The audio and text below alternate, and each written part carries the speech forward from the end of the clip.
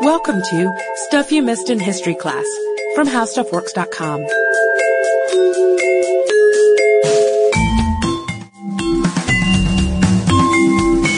Hello and welcome to the podcast. I'm editor Candace Gibson, joined today, as always, by Josh Clark. Yes, you are. Josh, I'm going to turn the tables on you a little bit. I know that you usually like to ask me questions. I love it. But I have one for you. Okay. What happened to Mordecai? Mordecai the donkey? Mordecai the donkey. You know, I know what you're talking about. Mordecai the donkey, the first official live mascot at the DNC, the Democratic National Convention. He was debuted in January, right? And then dropped off the face of the planet. Ultimately, to answer your question, I have no idea what happened to Mordecai. He may have had an accident in the Grand Canyon that was covered up by, Democratic spinsters. I'm not sure. I'm hoping Mordecai's okay, but I have not seen nor heard hide nor hair from him. If any of you listening know what happened to Mordecai, I'm dying to know if that little ass made it to the Mile High City. So especially Barack Obama, if you have time, if you could just give me a call, that'd be fabulous. In other news, there, as far as I know, was never an elephant slated to appear at the Republican National Convention. No, I hadn't heard anything about that. It was all Mordecai. Yeah. And maybe that's what it was. Maybe, Mordecai was going to steal the spotlight, and the powers that be said, hey, if the GOP isn't going to have an elephant, you guys can't have Mordecai there. Well, it's equal media coverage. It's actually a law handed down by the FCC. Is that right? Yes, yeah. There's a loophole here or there, but yeah, they have to have equal media coverage for candidates. I don't know that other mammals are involved in that at all if the FCC extended it that far, but it could be a safe bet, I would say. Well, even without the mammals, those things were zoos enough. There was a lot going on. Yeah. A lot flying around. So you've been paying attention to the conventions? I have. I certainly have. The big question, Sarah Palin, hair up, hair down, who knows? Yeah, you never can tell with her, can you? Nope. No, but did you find it a little odd that there was going to be a donkey at the convention? Well, I'm a petting zoo aficionado, so at any opportunity a live mammal appears that I can scratch under its chin, that's fine with me. But, yeah, I get what you're saying. I mean, these things aren't exactly austere ceremonies, but they are pretty serious. It's a time for business, and so you have to wonder, why a donkey? Why would you lead a braying jackass into a National Party convention? That's Josh, just weird. we're talking about mammals at the conventions? Oh, okay. Wait, yeah, so was I. My bad. Okay, all right. Yeah, I see what you're saying now. Well, the donkey's not even the official mascot of the Democratic Party. Did you know that? I did know that. But did you know that the GOP actually did at one point adopt the elephant as its official mascot? A true story. Okay, so I had heard actually at one point in time that neither party created this symbol. They were just kind of there and associated with it, and it all came down to one journalist, an editorial cartoonist named Thomas Nast. Is that fact or fiction? It's faction. It's sort of fact. It's sort of fiction. Nice.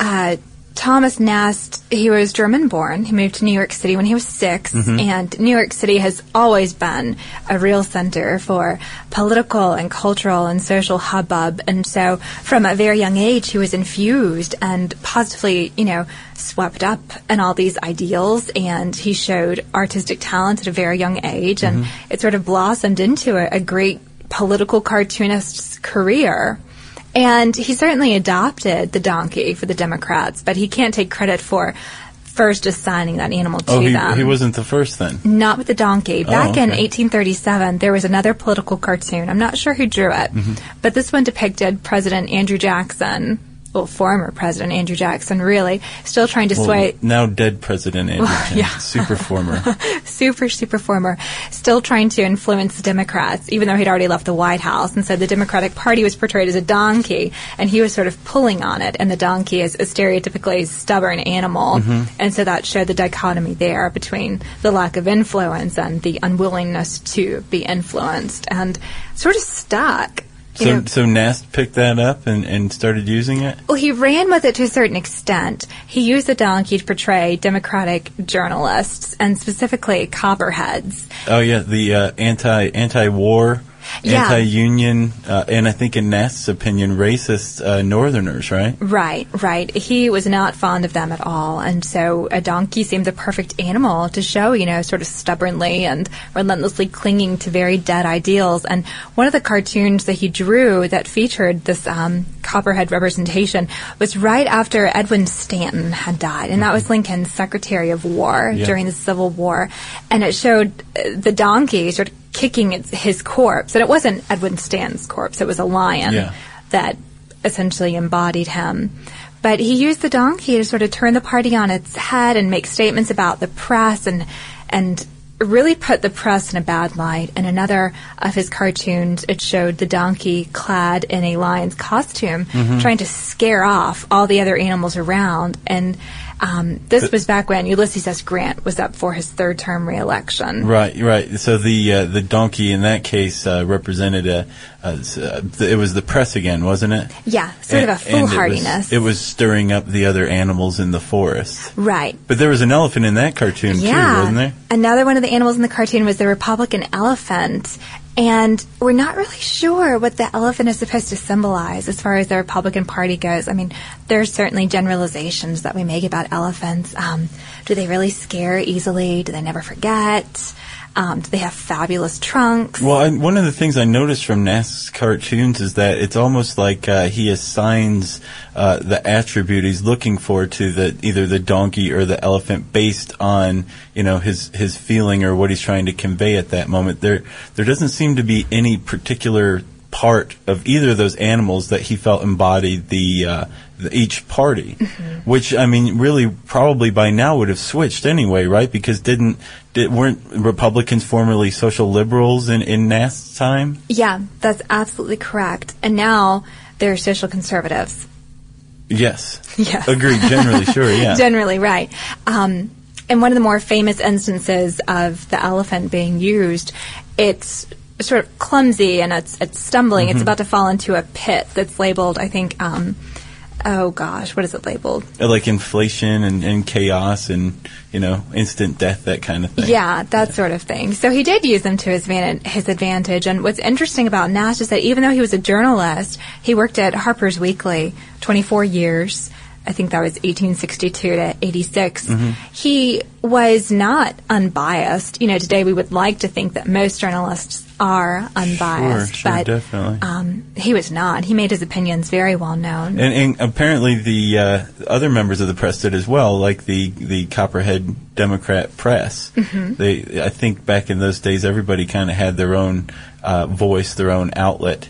And you're starting to see a similar division today, don't you agree? Where the right has its own news outlets and the left has its own as well. I think that's perfectly natural. I mean, people want to read things that align with their own points of view. Sure. And what's interesting about Nast is that he really did levy these cartoons to work for his advantage. And I don't know if I'd go so far as to say that his cartoons were propaganda. I think they were making definitive political statements, but I don't know that he was trying to corral people into his corner like a piece of propaganda would, even though he did create the character of Uncle Sam that we know very well, and that did grace the image, at least, grace the front of a very famous piece of propaganda, the I Want You poster. Yeah, and also when you look at Nast's cartoons, you get the impression that there's almost like a certain amount of fury or rage or anger or disgust in them. So, it's kind of the opposite of propaganda. It's more like, pointing out the stupidity of believing the opposite of what Nast believed. Do you kind of get that impression as well from the cartoons? I do. I do. I see a lot of that latent in them, and I can picture him at his desk, sleeves rolled up and furiously working on one of these drawings. And they did serve a purpose. He actually created a bunch of characters of Boss Tweed and actually brought down that crime ring. Yeah. Not solely by himself, but his art definitely helped indict Boss Tweed. Yeah, and I think Lincoln and Grant both credited Nast, his cartoons, with helping them get elected. So clearly he was having a pretty big pretty big impression on people. He was. He even impressed Mark Twain, a very famous cynic, who commented on his artwork. Yeah. Well, thanks for clearing that up. So it was faction, you said. Faction. That's a new one on me. I like it. Well, thank you. And stick around to learn about which famous symbol graces the walls of Josh's cubicle. And that would be Magnum P.I., symbol of all that is brawny, manly, and right with the world. He's the symbol of my party, the Beach Bum Party. Love Magnum, yeah. It is true. So thanks for telling everybody that, Candace. You can read even more about these political symbols in Why Are a Donkey and an Elephant the Symbols of the Democratic and Republican Parties on HowStuffWorks.com. For more on this and thousands of other topics, visit HowStuffWorks.com. Let us know what you think. Send an email to podcast@HowStuffWorks.com.